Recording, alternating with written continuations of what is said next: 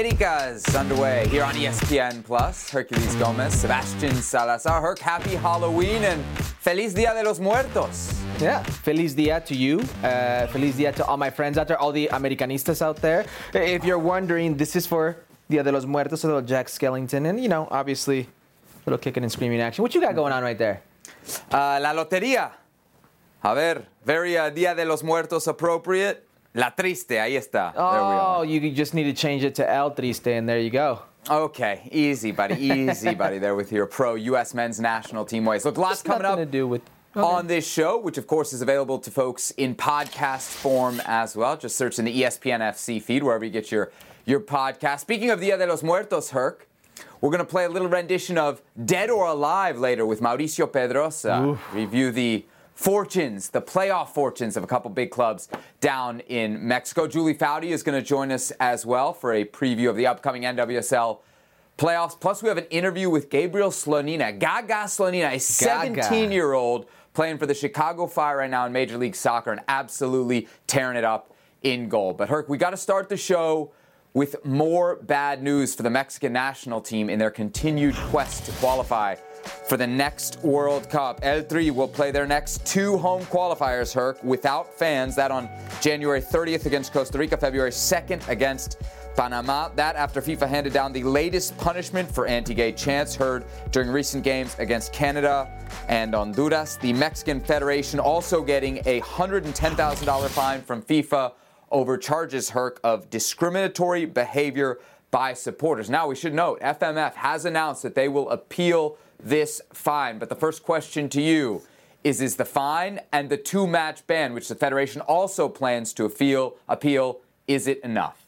No, Seb, it's not enough.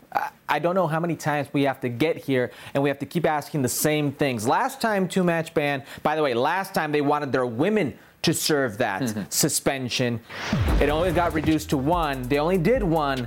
It's not enough. If we go back to 2014, that World Cup cycle, they were sanctioned and fined 12 times. The lead up to 2018, Confederations Cup, same thing. World Cup versus Germany, same thing. This cycle, by my count, that's over 20 times they've been sanctioned or fined by FIFA or CONCACAF, and we're asking the same question, is it enough? $100K to FMF is nothing. It won't be enough until you really hit them where it hurts. They've got 3 games on the road coming up. After that, if it's a 2-match suspension, it's the U.S. men's national team at home, wherever that home may be, that's where they will open up. But if you really want to hit them where it hurts, if you really want to change something, we're going to have to go point deduction. That's the only way. So I'm with you that the money doesn't sound like a lot. $110,000 doesn't sound like a lot. But let's think about this. Reports out of Mexico are that the Federation nets between $1 and $2 million per home qualifier. Herc, so if we're thinking that Mexico may miss out on 5 of 7 home World Cup qualifiers, you're looking at potentially an 8-figure loss, right? A loss of more than $10 million. That does hurt the Federation for sure. But to the question of, is this enough? The only way it's enough, Herc, is if you really believe that it's going to stop the behavior. Just yes, no question. Do you think that this will stop the behavior? No. No. So then clearly, right, it's not enough. And we have plenty of proof of this already. We saw it. There were no fans in the stands against Jamaica, right? Nobody learned their lesson then. As soon as they got back into the stands against Canada, against Honduras, we heard the chant again. It really seems like the crisis that this is not being treated that way by Mexican fans and maybe even by Mexican football, the media and stuff as a whole. I don't need to remind you, Herc, because I've said it on this show before. Mexico was banned from a World Cup in 1990 for using overage players in an underage tournament, something far less serious than what we're talking about here. Do you think it's going to come down to banning Mexico from a World Cup or points deduced? No, points deduced, maybe. But because I think FIFA sees Mexico for what it is, it's a cash cow when it comes to the footballing culture in this world. It's one of the best traveling teams, national teams in the world. It's one where the ticket sales, you get 2 different countries that participate in this. FIFA understands exactly what they have at their disposal with the Mexican national team and the Mexican people, and there's no going away from that. And you mentioned the money, about what they would lose at the gate. How many times have we just seen, we'll just add another game in the States, another Juego Molero, and we'll make that money up? So maybe FIFA and CONCACAF are running out of options in terms of what to do with this, Herc. But the Mexican Federation shouldn't be running out of options because they can move these games. So that's really our next question here is, should FMF move these games out of Azteca and take them to a place, as has been reported, like Monterrey? Think so. What do they have to lose? I actually think it might benefit them. Forget about the sporting for a second. We've exhausted this a few weeks in a row where they'll probably be better for it with their European players and not playing in altitude, maybe playing at sea level and less travel, et cetera, et cetera. Moving the game to a city like Monterrey, such a strong, passionate city.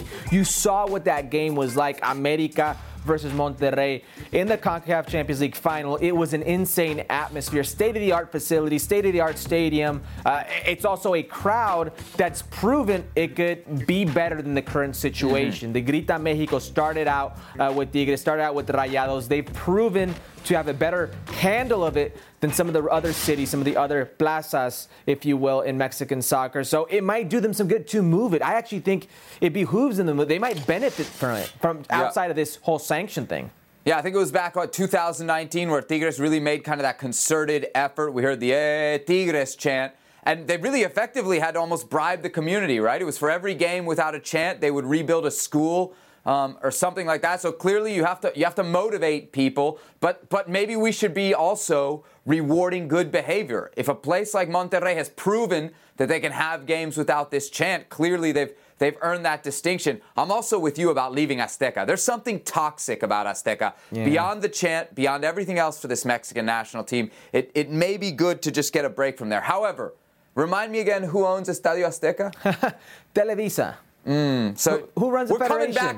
We're coming back to Azteca, right? We're coming back. We may leave for a little bit. Do you know where the next home game is? Do you happen to know who the next home game is for El Tri? It's the U.S. men's national team. You think they're going to move that game out of Estadio Azteca? No chance.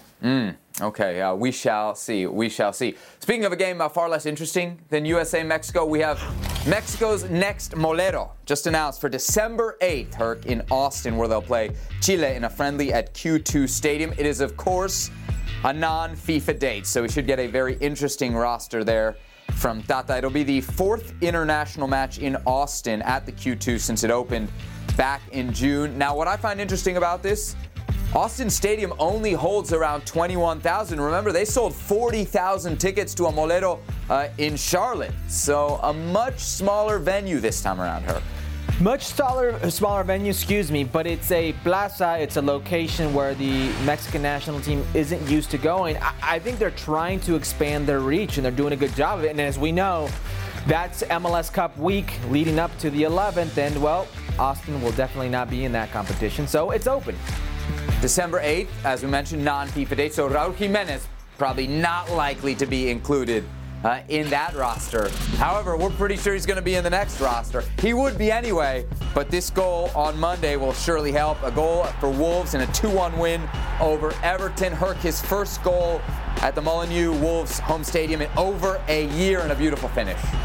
Great ball, too. Nice little ball slipped in. The finish is wonderful, Sebi. It's his 50th goal for Wolves. This is the best part. Not the 50th goal. It's how important he is in the construction of these goals. 2 goals, 2 assists this season, 10 appearances. That's 36% of the goals. This man is getting back to the form he once showed us that led many of us to believe he was in the conversation for best 9 in the world. Right now, I still have. Oh no! Pre-injury, Raul was legit. He was maybe in with your boys on Futbol Picante, he was in that top 5-9 in the world. You can't take that away from pre-injury. So you mentioned the nice pass there. Unfortunately, it wasn't from a Wolves player. It was from an Everton player. Ben Godfrey with the perfect assist. Wolves, by the way, unbeaten in 5. They've won 4 of their last 5 in the Premier League, and that was Jimenez's second goal of the Premier League campaign. This podcast is proud to be supported by Jets Pizza, the #1 pick in Detroit-style pizza. Why? It's simple. Jets is better. With the thickest, crispiest, cheesiest Detroit-style pizza in the country, there's no competition. Right now, get $5 off any 8-corner pizza with code 8SAVE. That's the number 8, S-A-V-E. Go to jetspizza.com to learn more and find a location near you. Again, try Jet's signature 8-corner pizza and get $5 off with code 8SAVE. That's the number 8, S-A-V-E. Jet's Pizza. Better because it has to be. Sammy, I'm going to let you take this one. I thought you were telling me Weston McKennie was finished. I thought you were telling me he was done. You were telling me he's not that guy. What happened? He contributed to the Juventus attack in ways which he should, dominating aerially. All right, Herc, that was on last Monday's edition of Futbol Americas here on ESPN+. We were breaking down the Derby d'Italia, weren't we? Juventus against Inter Milan, Weston McKennie's performance. I said he was not contributing enough to Juventus attack. And in the 2 Serie A matches since, what has he done? 2 goals, right? So he scored as a starter. And a banger. Against Sassuolo. That was last week. Then he came off the bench against Verona, and you said it. It was a banger. Here it is in the 80th minute. Golazo.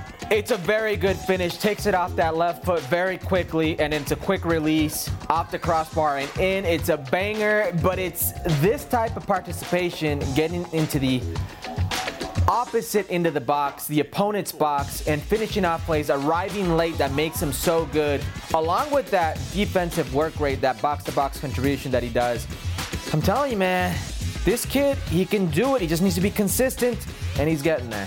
What did you say about Bruce Arena the other day? When he's right, he's right. Well, you'll say this about Sebi forever. When he's wrong, he's wrong. And I can certainly put my hand up here. By the way, Juventus lost that game 2-1, now in 9th place. Yeah. So they are currently not in any type of form. But the question for you is Weston McKennie right now the U.S. men's national team's most in-form player heading into these qualifiers against Mexico? Let me start by talking about his form, because coming off of that, if you will, exile from the U.S. men's national team, where he was used as a scapegoat by many for the woes of the U.S. men's national team, comes to Juventus, Maxi Allegri criticizes him. You almost get the sense that he was ready to ship him off. A total 180 since. He seems to be a guy he's been counting on. 3 of the last 4 games he started. 2 of those he scored goals in. Both losing efforts, I understand.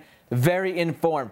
But the most in form right now? No. Weston McKennie is doing very good at the right time. U.S. men's national team versus Mexico around the corner in Cincinnati. But the most in form is Mr. Futbol Americas. That's Brenden Aaronson. And it's been, I don't think he's lost that form. He's not gotten out of that zone since the beginning of the season, since the Champions League qualifiers, since preseason when he was banging in goals against Barcelona. In league play, last 6 games, 4 assists. If you want to talk about the U.S. men's national World Cup qualifying, my great man's got 2 goals, an assist. He seems to be just the guy that's taking and seizing every single moment presented to him. He's the most informed U.S. men's national team player at the moment.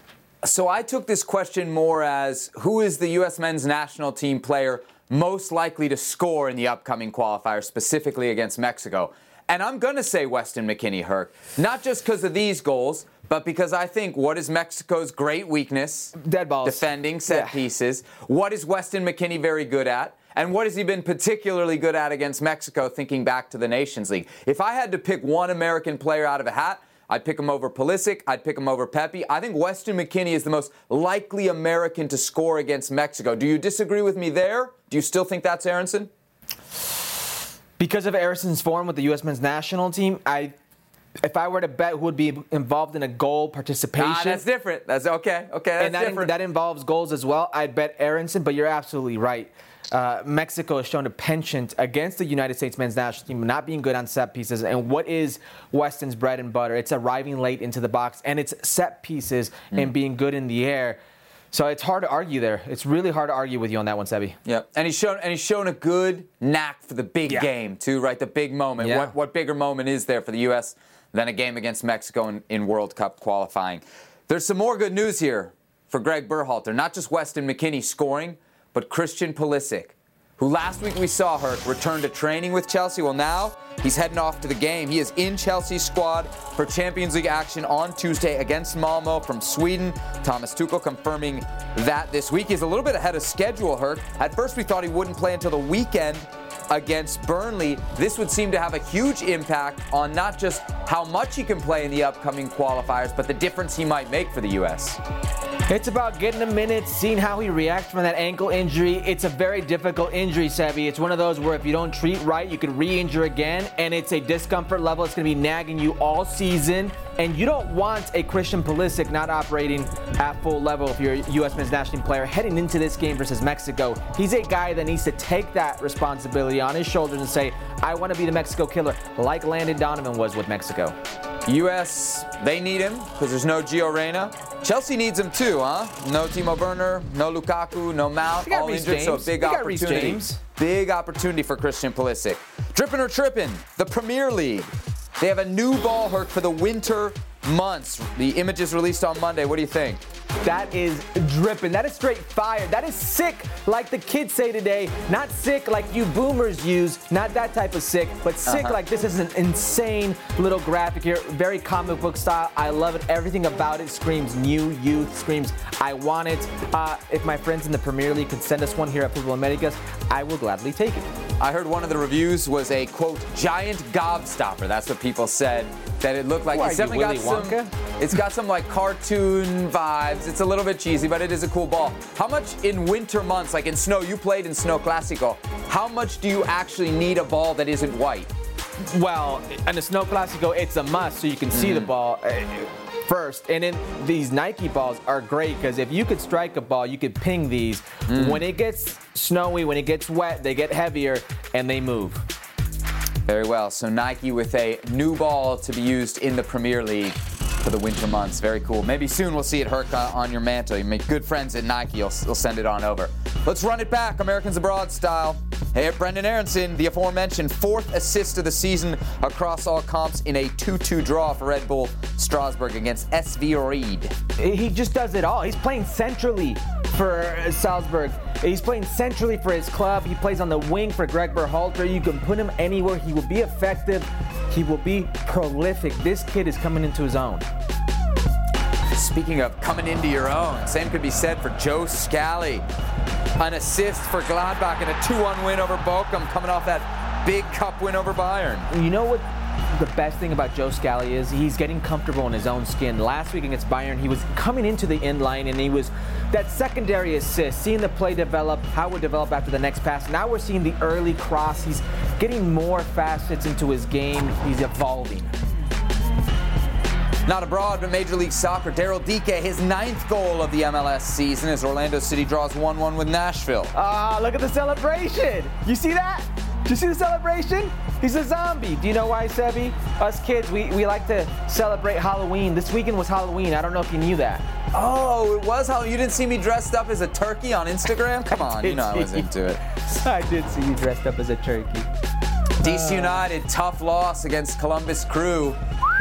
Hurts the playoff chances, but that's a golazo from Paul Arriola. We're going to see this in the top season. 10. I know a lot of fans don't want to see Paul Arriola with the U.S. men's national team, but he provides something that few can. You know what that is, Seb? I'll give you a guess. Does it start with a V and end with an verticality? That's right, verticality. He gets in behind, and he can make you pay like that. All right, one more here, CONCACAF related. Jonathan David, the quote best 9 in CONCACAF, scoring his 8th of the season for Lille in a 2-1 loss to PSG. 8th goal of the season. This is against PSG.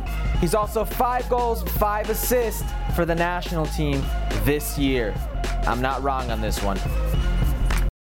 Hi, it's Mike Greenberg letting you know ESPN Bet is ready to take you through all the biggest sports moments this spring. The official sportsbook of ESPN has exclusive offers and markets from Scott Van Pelt, Stephen A. Smith, and me, plus many more. From the playoff intensity to finally getting out to the ballpark, there's no better time for sports fans. Sign up today. New users get a bet reset up to $1,000 in bonus bets if your first bet doesn't win. Download ESPN Bet today. What a play. Must be 21 plus and present in select states. Gambling problem? Call 1-800-GAMBLER. Terms and conditions apply. See app for details. You think our friends at Futbol Picante are still fighting with you over that one? Major League Soccer, the good, the bad, and the ugly. New York City FC 3-1 winners over Inter Miami. They clinch a playoff spot in the process, and Herc do so thanks in large part to the play of Tati Castellanos. He had 2 goals and an assist against Miami. He has 18 goals for the season, Herc. He leads the Golden Boot with 1 more game to go for New York City FC. You think he's going to get it? Oh, look, Kamara, maybe. Yeah, I think Castellanos is going to get it. Tati is on fire. He's in form, but he's just a complete player. Look at the little layoff there. The first goal, the way he rolls it to himself and then finishes it, I don't know what New York City paid him. I haven't paid attention to what the actual number was. But this guy is playing at an insane level. And if they're not looking at him at City, if they're not looking at him in Europe, and he's not making that jump soon, I'd be very surprised. Well, remember, we had him on the show earlier this season. It was right after he signed a contract extension with New York City FC, but there had been an approach from a Brazilian club, multi-million-dollar offer. New York City FC turned it down. So I'm sure he got a raise on that contract extension alone. The one more game for New York City is against Philly this weekend, so that's where the Golden Boot will be up for grabs. New York City FC, by the way, man, they were in a total tailspin like a month ago. They've now won 3 straight. It's their 6th straight season, Herc, in the playoffs. And Ronny Deila, the Norwegian manager, we always talk about foreign managers coming to MLS and struggling. Ronny Deila is the one guy who has not struggled. He's done a very, very good job at New York City FC and has them back in the postseason. So that's the good of the postseason picture, Herc. What about the bad? Well, RSL over the weekend, they're basically, playing for their postseason spot at home. They get an early lead, and then they blow an early lead to San Jose, eventually falling behind 4-1. Now, the end result's a little flattering to RSL. They only lose 4-3, but the loss drops Pablo Mastroeni's team below the playoff line, Herc, with 2 games left. Those 2 games home to Portland and away to Sporting Kansas City. So if they don't win those 2, they're going to need some help. Yeah, not easy at all. Hey, listen, I should have known something was up in RSL in Salt Lake in 2019 when Craig Weibel, our friend, leaves that team.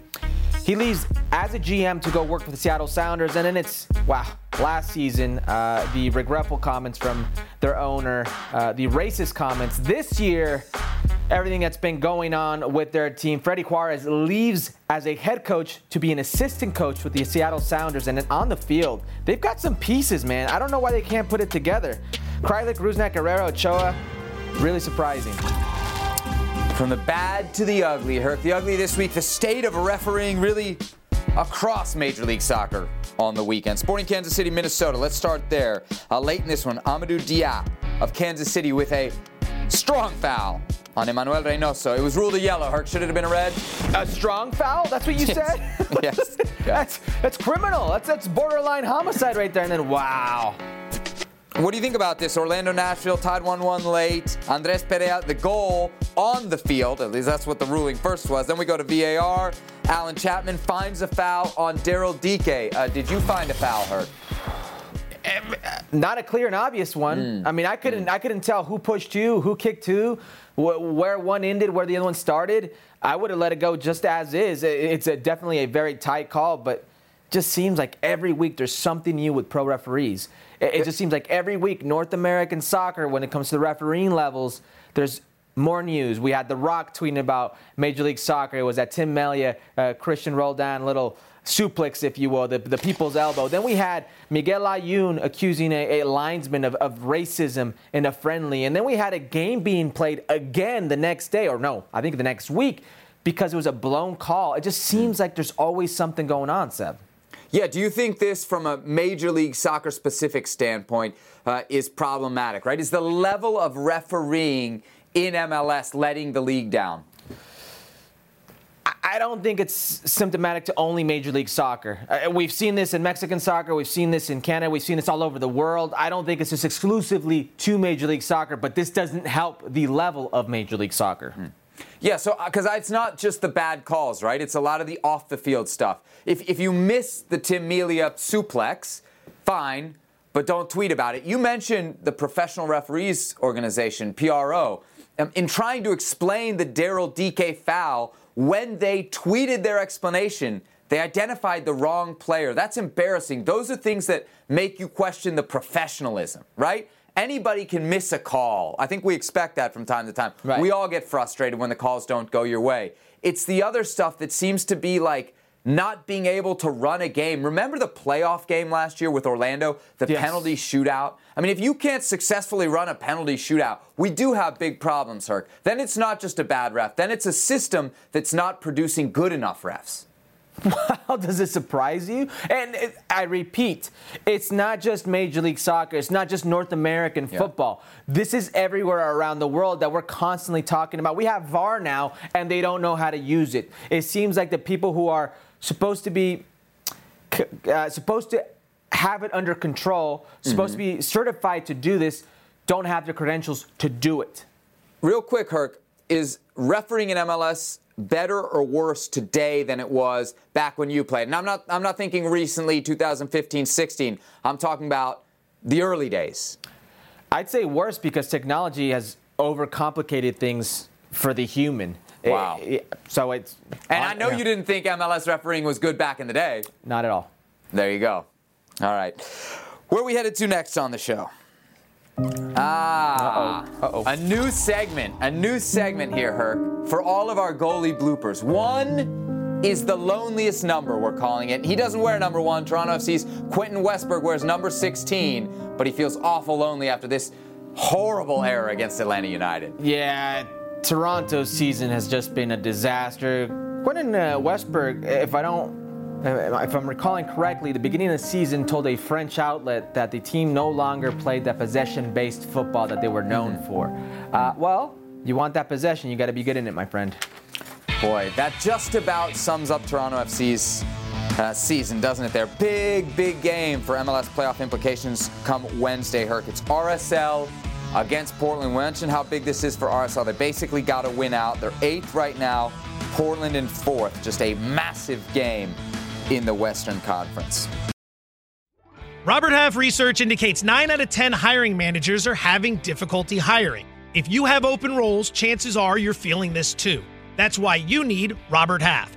Our specialized recruiting professionals engage with our proprietary AI to connect businesses of all sizes with highly skilled talent in finance and accounting, technology, marketing and creative, legal, and administrative and customer support. At Robert Half, we know talent. Visit roberthalf.com today. All right, Herc, so let's transition from Major League Soccer to Liga MX, where it has been not just a bad week, but on this Halloween/Dia de Muertos combo, I think we could say a frightful week for fans of Club America. Not just the defeat in the CONCACAF Champions League final against Rayados, but then a loss on Sunday in the Clásico Joven against Cruz Azul. Now, I know you would love nothing more than to just pile on top of me one-on-one, but I'm not going to sit here and take it just by myself. I need some help here, so we're going to bring in another person with Americanista leanings to the show on Futbol Americas, our good friend Mauricio Pedrosa. There he is, Herc's compadre on Ahora o Nunca, which you can catch Monday through Friday on ESPN Deportes. All right, Mau, let's start by talking about this CONCACAF Champions League final. And I have to say, as an America fan, it was horribly disappointing, right? Monterrey scores 9 minutes into this game. And for the next 81 minutes, I got to sit and watch as America offers not little, but no response. What happened in this game? Was Rayados, were they that good, or were America that bad? Híjole, and I can't even watch that. Well, I think there were some aspects of the collective game of America that were really bad, really poor. They underperformed if we compare it to how they were playing before and leading up to this final. But I hear you, Sebi, and I worry about you. I'm absolutely concerned because you are painting a dramatic picture in which, yes, America lost the final. That's not the Club America way. America played bad. That's not the Club America way. But I think you had higher expectations for this team. They're not realistic. This is a good, solid squad. It's not a great team. I expected them to be competitive. I didn't expect them to get played off the field. Whoa.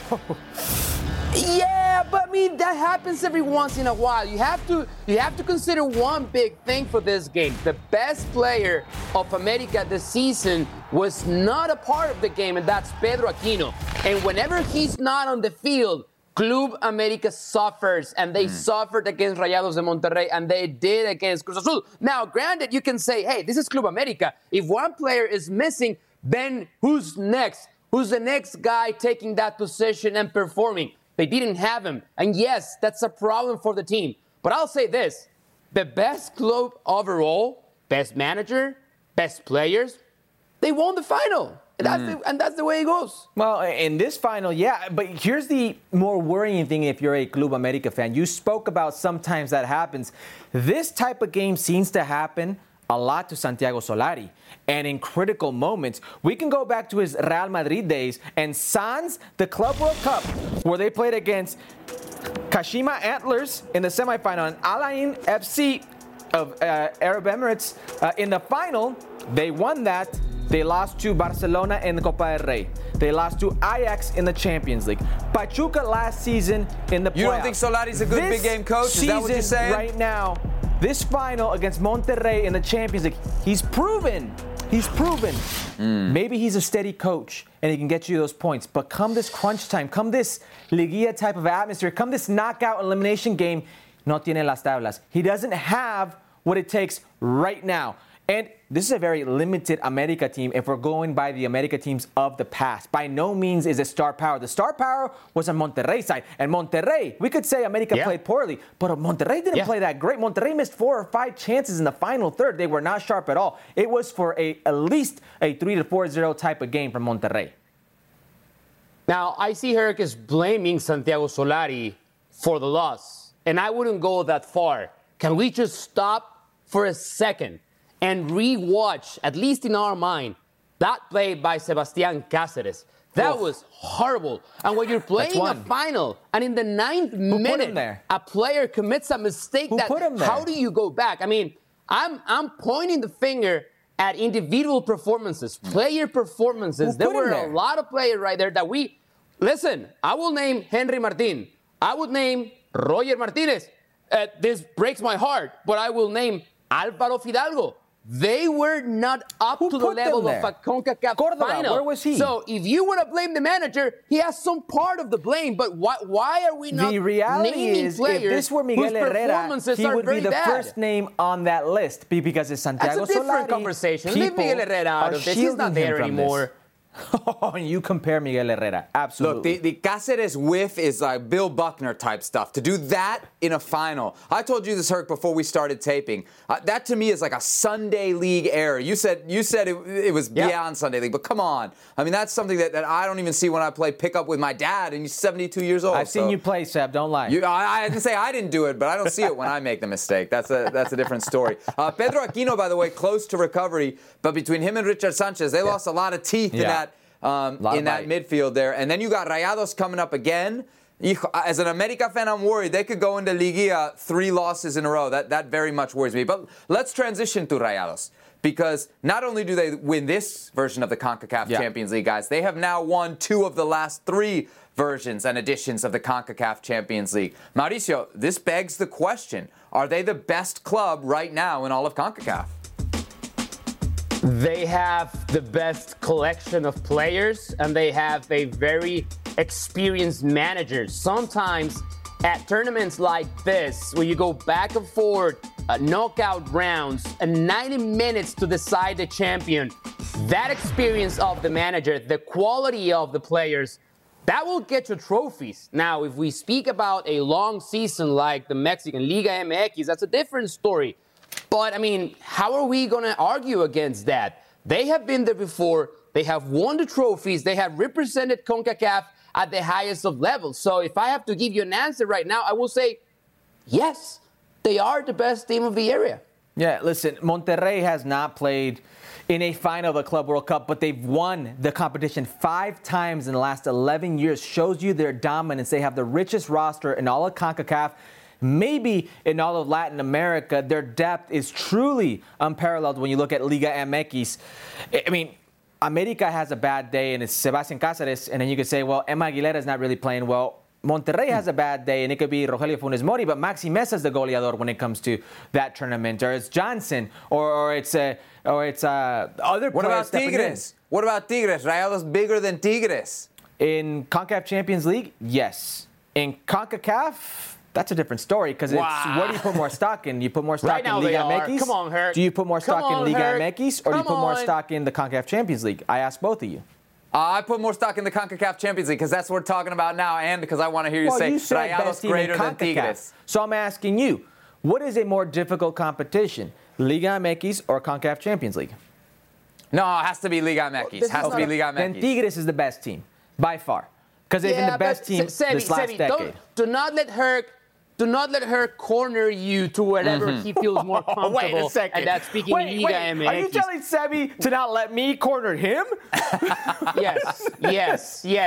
He said when he was giving me the introduction that I was here for him, and I have his back, and I deal with you every single day. He deals with you 2 days a week. I have to be there for him. There you go. Right. Let's go to the post-match in this game. Quick edition of Are You Cool With It? Because we saw something kind of interesting after this, right?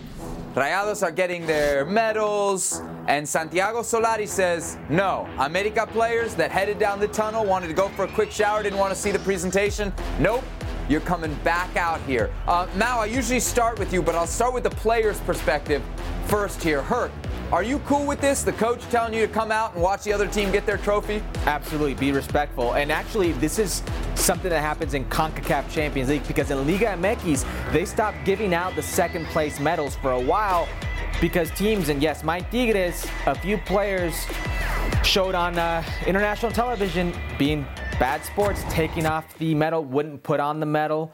Is that really such a big deal, taking off the medal? Is that really such a big deal? It's just disrespectful. I mean, show some respect to everybody who's participated in this tournament. Old man on his porch. No, it's not old man on your porch. It's the competition, the spirit of the competition. I've got no issue with this, and this is one of the things I enjoy about Santiago Solari. Gentlemen. All right, let me move us along quickly here. Let me move us along quickly here because I do want to focus on the coaches. We've talked enough about Solari, though. Let's talk about Javier Aguirre. Do you guys remember this? This was April earlier this year when Aguirre got himself in some hot water, right, for dancing. This is I think it is at his son's wedding. People were still getting vaccines. It was very early on this year, and so he got in a lot of trouble for this. However, there was a little different type of dancing after he won the CONCACAF Champions League final. Although, if we take a look at the video from after Rayados beating America, we'll see that, Mauricio, it's not actually all that different, is it? No, it is actually the same. Maybe that's the only dance Javier Aguirre. Maybe those are his only moves, and if they are his only moves, good for him. I like it. It feels that shows me that the team believes in Javier Aguirre. And we all know Javier Aguirre. He's a character. And of course he's doing it because, hey, you got me dancing payaso de rodeo at my son's wedding. I'll do it again in front of the cameras, lifting the trophy. So Aguirre then contributed a lot to America's bad week, but it continued on Sunday. The 2-1 loss to Cruz Azul. Cruz Azul's game winner coming in the 97th minute. There you see it, courtesy Cabecita Rodriguez from the penalty spot. Mauricio Herc in our production meeting was screaming that this was the worst Clásico we've seen so far in Liga MX this season. Do you agree? No, I don't. Maybe he didn't watch the America Guadalajara of this very same season, 0-0. At least I saw sparks from Cruz Azul that I hadn't seen before. America tried with the elements and the players that Santiago Solari chose to start this game, but I mean, America Chivas was one of the worst games of the season, worse than this one for sure. No, I won't allow that because there was at least some hype behind it. It almost like this game was lost between the final. Well, bear with me for a second. It's almost like this game was lost between the CONCACAF Champions League final and it kind of just like, oh, and by the way, you have to play this game. So we almost didn't hear a lot about it. At least there was a lead up to that Clásico Nacional. This was just, man, I don't know about you guys. This was a bore fest. And then the errors, the individual errors. I mean, Bruno Valdez gives the ball away. And then Emma Aguilar, in an attempt to salvage the play, doesn't give Memo Ochoa a chance at the play and completely kills Orbelín Pineda, breaks his ankle almost, and it's a walk-off penalty kick. It was very subpar performance and just overall tactically just a very bad game from both. Mao? So I would say this. The biggest difference in the game was it meant nothing for Club America. They have already secured the number one spot in the table, and it means a lot. It meant a lot for Cruz Azul. because they're still trying to finish top 4. America didn't need to win this game, and I think the lineup, the starting 11, proved again that Santiago Solari is resting players for La Liguilla, for the playoffs. This game meant nothing for Club America. Sadly, some of the players played and performed as such. Big win for Cruz Azul. You mentioned top 4. They could finish second if they win and results go their way the rest of the way. So, cuidado ahí con la máquina, who are, of course, the defending champions there of Mexican football. Yeah. That one hurts. That one hurts for sure. All right, Dia de los Muertos, Herc. Let's debut a new segment here. Dead or alive? Let's start with a look at the table as it stands in Liga MX. Of course, the top 4 teams we know go to the quarterfinals directly. 5 through 12 go to the repechaje or playoffs. All right, so let's pick 3 teams out of a hat. Let's start with Rayados, your newly crowned CONCACAF Champions League winners. They currently sit 7th. They've got America again on Saturday. Mao, dead or alive? Rayados. Alive, but barely alive. I watched the whole game against the powerhouse Atlético de San Luis, my hometown team, of course. And, I mean, they had nothing to show for it. They scored early, goal that was then disallowed. San Luis controlled the game, and I was really surprised because that San Luis team had 3 big absences, players not being there at the highest of levels. So they are still alive, but barely. They have to show me a lot more against America in the final game of the regular season. One, they play America in the final game of the season, who's limping in to this final stage of Liga MX. They've already beaten them once, so they got the mental edge. And you almost saw this coming against Atlético San Luis because this is a team that just won a final. They still have that mental hangover going into this final leg against, or I should second to final leg against Atlético de San Luis. So I saw this coming. This is a team that when they're physically fit and they're focused, I think will beat America again. I think they're more alive than anything. They're, 3 points away from 4th place right now. They could potentially get to 2nd place. But they could get to 4th place. I think they're more alive than any team we're going to talk about. Absolutely. Yeah, I'm with you, man. I don't know who wants to play Rayados in the Liguilla, in repechaje, or anywhere. They're going to be really tough to beat. Let's move on to a team that I think we all would classify as less difficult to beat, and that's Chivas, who currently sit 12th. Now, they finished the season against Mazatlan, so a little nicer draw there to end the campaign. They lost 2-1 to Tigres over the weekend. Mao, Chivas, dead or alive? Dead. And I think the funeral already took place for Chivas Rayadas de Guadalajara. They had a chance against Tigres.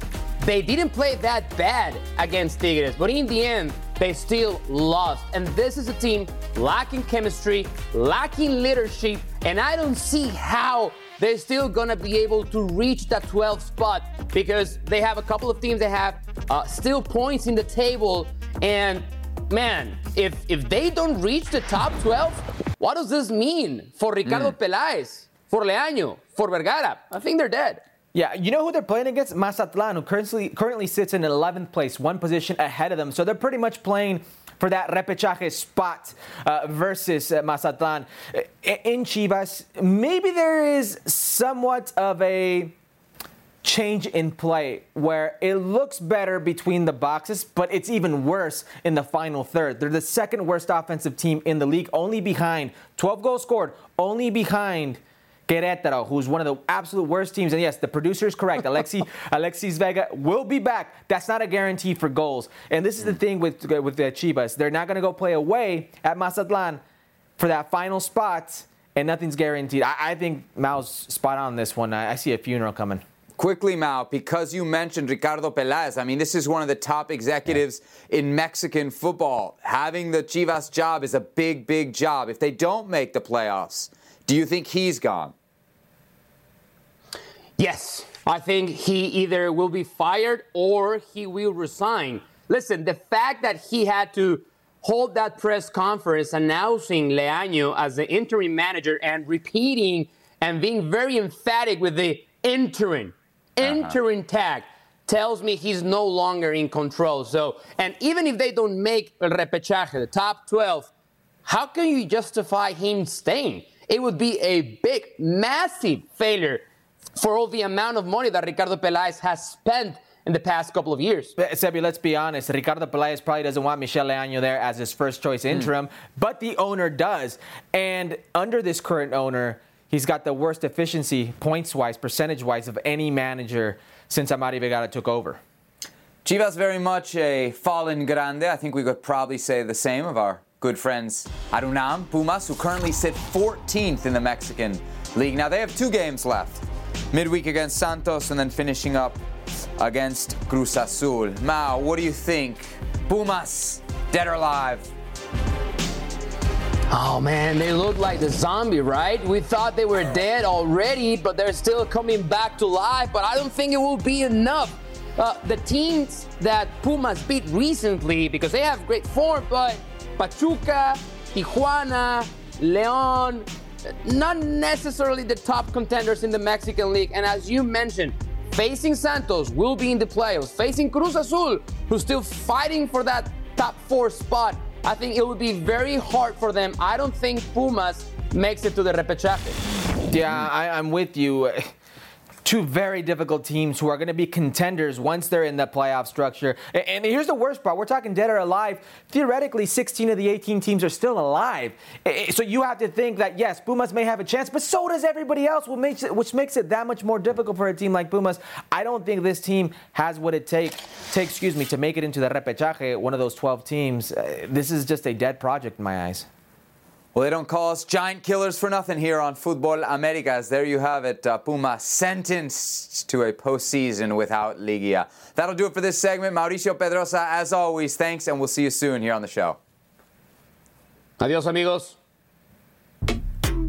Perk, last weekend of the National Women's Soccer League regular season, Washington Spirit closing out the campaign with a 1-0 victory over the Houston Dash on Sunday. The loss eliminated Houston from playoff contention. It leaves the Spirit with a 9-game unbeaten streak heading into the playoffs. They finished with the 3 seed, which means a showdown with the 6 seed North Carolina Courage next Sunday. Your game winner from none other than Trinity Rodman in the 76th minute, her 6th goal of the season to go along with 6 assists. Great rookie campaign for her. Meanwhile, Gotham FC drawing 1-1 against Racing Louisville on Sunday in New Jersey.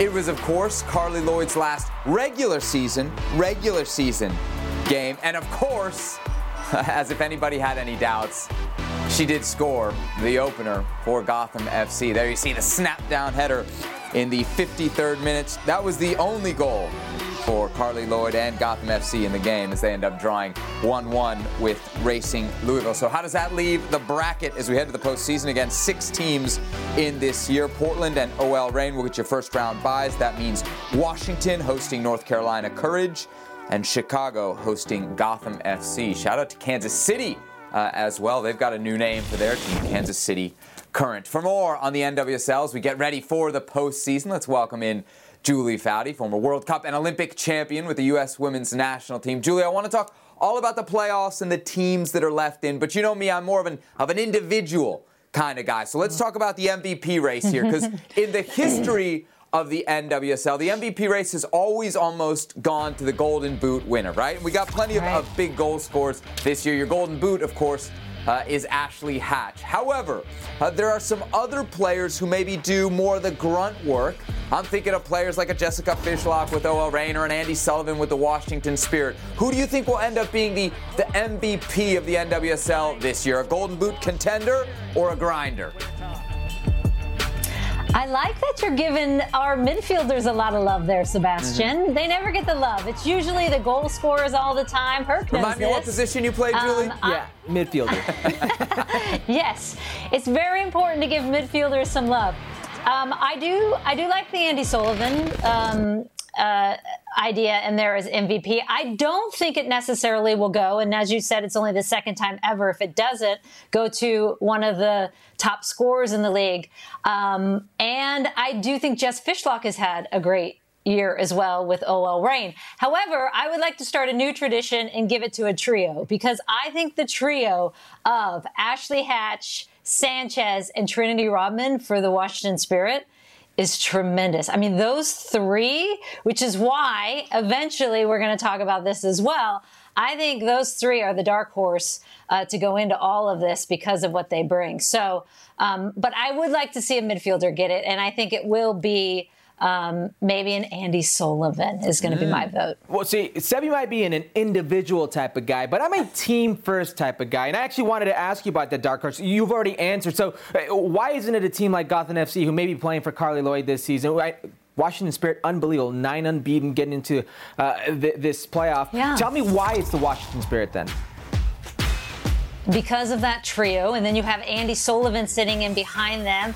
And then you have Bledsoe in goal, who's having a great year. So they up the spine are so good. And then on top of that, and I know all the turmoil that Washington Spirit has faced this year, it's almost as if, and their record since Richie Burke is gone has been 6 wins, 3 draws, 0 losses. And it's almost as if it has hardened them, all this hardship. And that's not even counting the 2 games they had to forfeit, right? And they still have been so good since August, since Burke has been gone.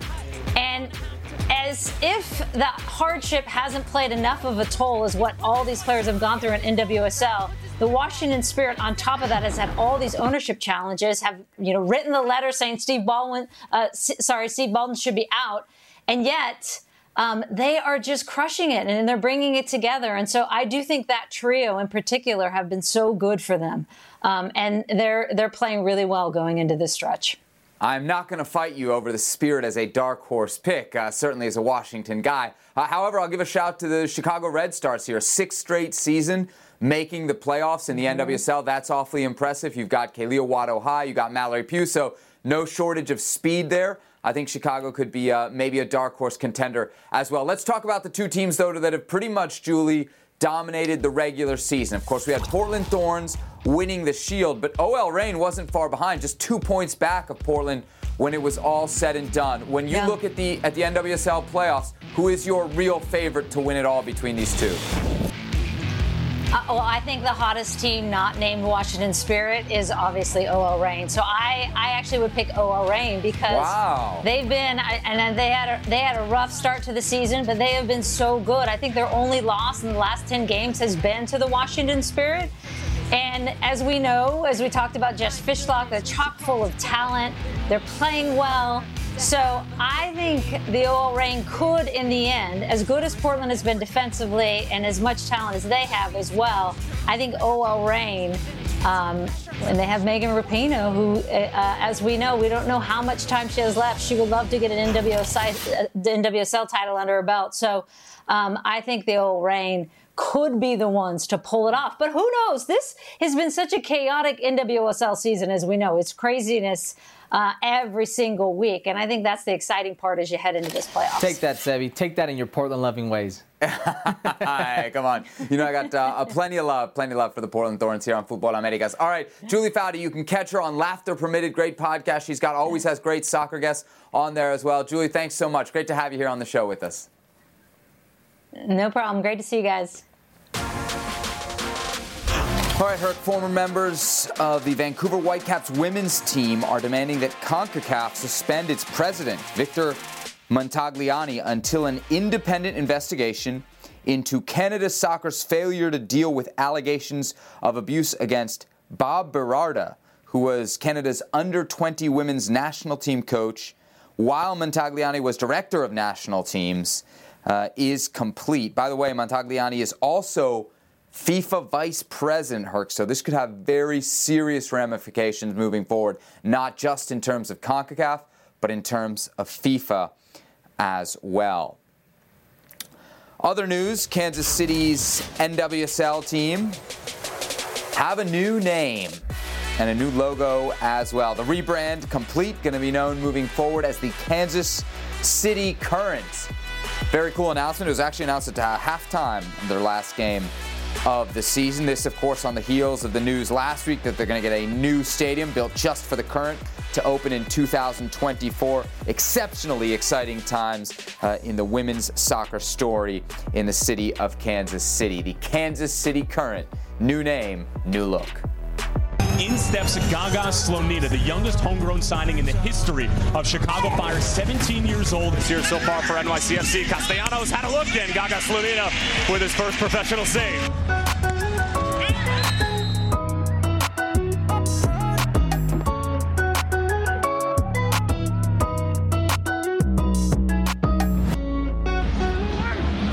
Free header, Slonina bats it away. Edge of the area, good strike. Slonina had to readjust. 2 wins in a row, a clean sheet for Gaga. Gaga Slonina, 17-year-old goalie for the Chicago Fire, joins us here on Futbol Americas. Gaga, welcome to the show. Thank you for having me. It's a pleasure to be here.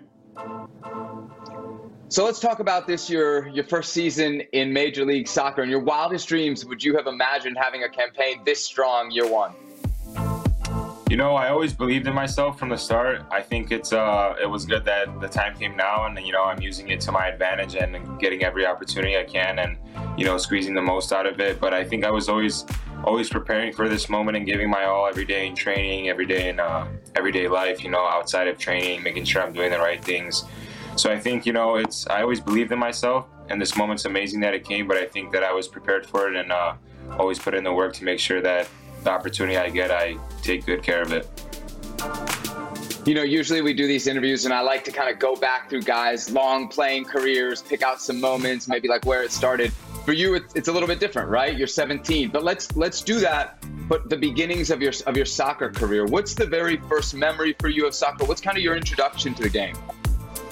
I think I've been playing soccer my whole life since I was about 3 years old. Growing up with the local hometown team. And, just trying out positions, not even knowing what I liked yet. But I think the love for the game grew as I started to play with my friends and learned that how much I love the game, learn more about it and everything. So, yeah, I think once I started to play goalkeeper, I realized that this is the position that, I excel at, and I want to continue to continue to do play in as I go throughout my career. And I think, I just fell in love with it. And, I think it's been amazing ever since. Why goalie? I mean, you hear so many people who coming up through the game, they want to stay away from the goalie position, but you gravitated towards it. Yeah, I think it was just something about, everyone wants to score the perfect goal, but I think something inside me just wants to save the perfect shot, make that perfect save. And I think that mentality of you're all alone back there is something that sticks out to me. I like to have the game on the line, make a big save, make a huge save. And, it's a tough position because everyone will remember the one mistake you make and not the, 10 saves you could have made before that. But I think I was always a bigger child. So I think I was taller, I was bigger than everyone else. So I think being in goal and covering that goal and just looking like a monster and being a huge presence is something that I really love. What's it like when you get that first call, when they tell you, hey, you're going to be the starting goalie for the Chicago Fire first team? Yeah, it's absolutely amazing because all that work you put in before it almost feels like it pays off. But, you have to stay ready, stay focused, stay calm, know that you've prepared for this moment because you have to. It's difficult to say, but you have to play good once you get that chance. You have to prove you're ready and show to the coaches and your teammates that they can trust in you back there because obviously being a goalkeeper, you have to be reliable, you have to be safe, you have to make sure to give your teammates confidence that they can play you back or you can make a big save if you need to. But when you get that first call up, it's obviously you get those butterflies in your stomach, like, wow, I'm really going to be starting tomorrow, especially your first game in the MLS. So yeah, it's pretty amazing. The season's gone well for you on an individual basis, right? But if we look at it from the team perspective, it maybe hasn't gone to plan. What's the season been like for you, especially, knowing that you're out of the playoffs in Major League Soccer? Yeah, obviously it was a pretty difficult season for us, but I think, we started to pick it up again at the end of the season, which is good to carry into the 2021 MLS season. But I think, obviously it was a pretty difficult season, the results weren't there for us, but I think, it's about how you can better yourself and prepare for the next one. So I think we did really well and, always staying in the moment and giving our all every single game because, that's what's most important. What can you learn from this season and how can you use it to better yourself? Because, that's the main goal, to constantly improve and get better and learn. So I think, obviously it was a difficult season and individually, it's good what I've done and the performances I put in, but obviously you want the team to perform first and foremost. So I think, yeah, it's all about the team and making sure that we can improve and be better next season. Let's talk about some of your big picture goals. You said at one point that you want to be, one of the best goalies in the world. I'm assuming that would mean a move to Europe. How would you feel about a move overseas? Yeah, obviously, it's a long way from now, and I think, the focus is just going to be on helping the Fire next season and this next game coming up because, being in the moment is just what's most important. But, we don't know what the future holds right now, but, obviously, I strive to want to be the greatest goalkeeper in the world. So I think I'm just going to keep putting in that work and making sure that I take the right steps into that direction every single day. What about at the international level? Do you ever think about the senior national team? Yeah, it's going to be a difficult choice because I'm not really decided with what pathway I want to go into, but it's just going to be all about where I feel most comfortable, what play style fits me and everything. But obviously I want to be a starter for a senior national team.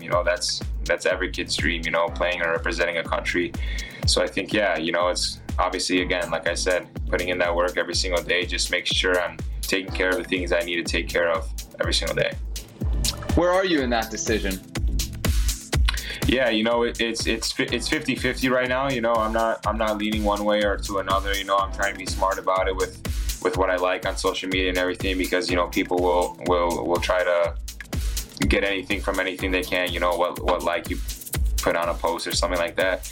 So I think, yeah, it's just about being smart and making sure that people know that I'm not leaning one way or to another. But yeah, it's gonna be a difficult choice, but it's part of a career and you need to make it. Do you put yourself on a timetable for something like that? Honestly, I haven't really put myself on a timetable or anything like that. I'm kind of just in between right now, not making sure because honestly, I'm not really thinking about the future or anything like that because I need to first put in the performances to make sure I get, a call up to the senior national team. And, if I'm thinking about the future, I can't be present in the moment here, so I won't be able to give my best performance in every match when senior national teams are watching. So I think, yeah, just focusing on right now. People have high hopes for Chicago. You got a great setup, a great stadium, rebranding, all that stuff going on around the team. What do you think Chicago Fire can be in the near future in MLS? Yeah, I'm super excited for the future of the club as well. I love the new logo. I love what we've done with moving to the city and making sure that, we're engaging in a lot of cultures and making sure that our fans are engaging with us. I think the Fire is heading in the really right direction, and I think in the next near future it's going to be a really big club and really bringing a lot of fans to the games and everything. So yeah, I'm pretty excited about what the Fire holds. Gaga, let's go through some quick hitters on your Chicago Fire teammates. Who is the best trash talker in the group? Oh, the best trash talker, I'd probably have to say Alvaro Medran.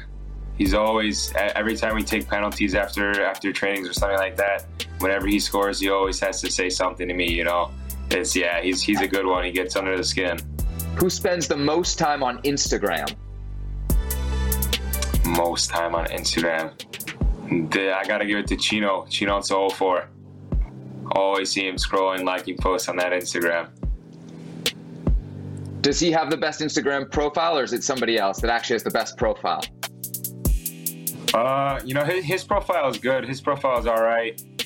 Honestly, I'd have to go through all the guys' profiles to really pick out a favorite one. Who has the best sneaker game on the team? Oh, best sneaker game, Stanislav.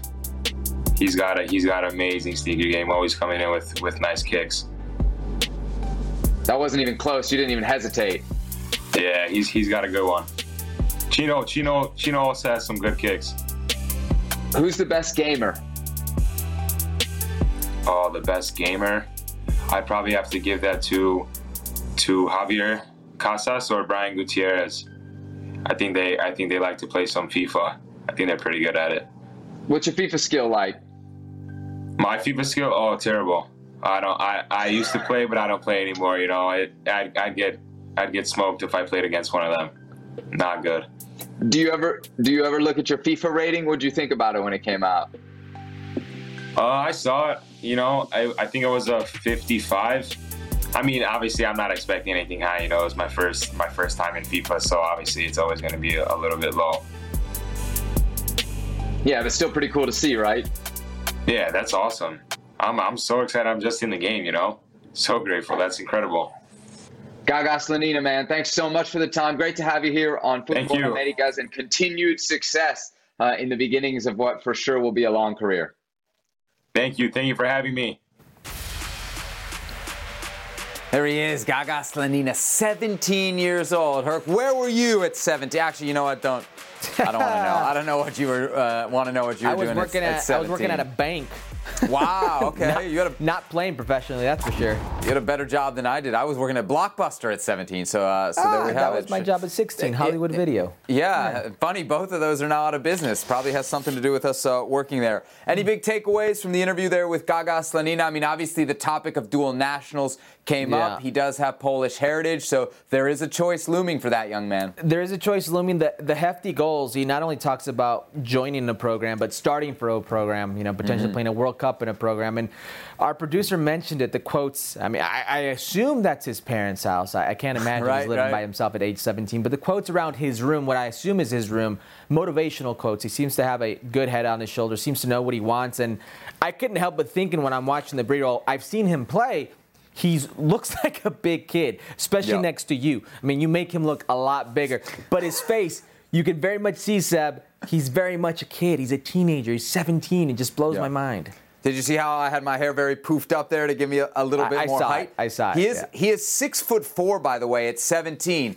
Kids that are that tall, they're not done growing at 17. If this kid ends up being 6'5" or 6'6", look at, he already knows he's a monster. You heard him talk about it in that interview. But if he gains a couple more inches of height, he could be a real handful for not just MLS strikers, but maybe strikers on the international level. We'll still be talking about this show later in the week. We'll be back on Thursdays. We're working on some special stuff. We expect rosters to be dropped this week as well. And if you want to listen to the show, of course, you can do so for free via the podcast. He's Hercules Gomez. I'm Sebastian Salazar. Thanks for watching this edition of Futbol Americas. We'll see you in 72 hours here on ESPN+.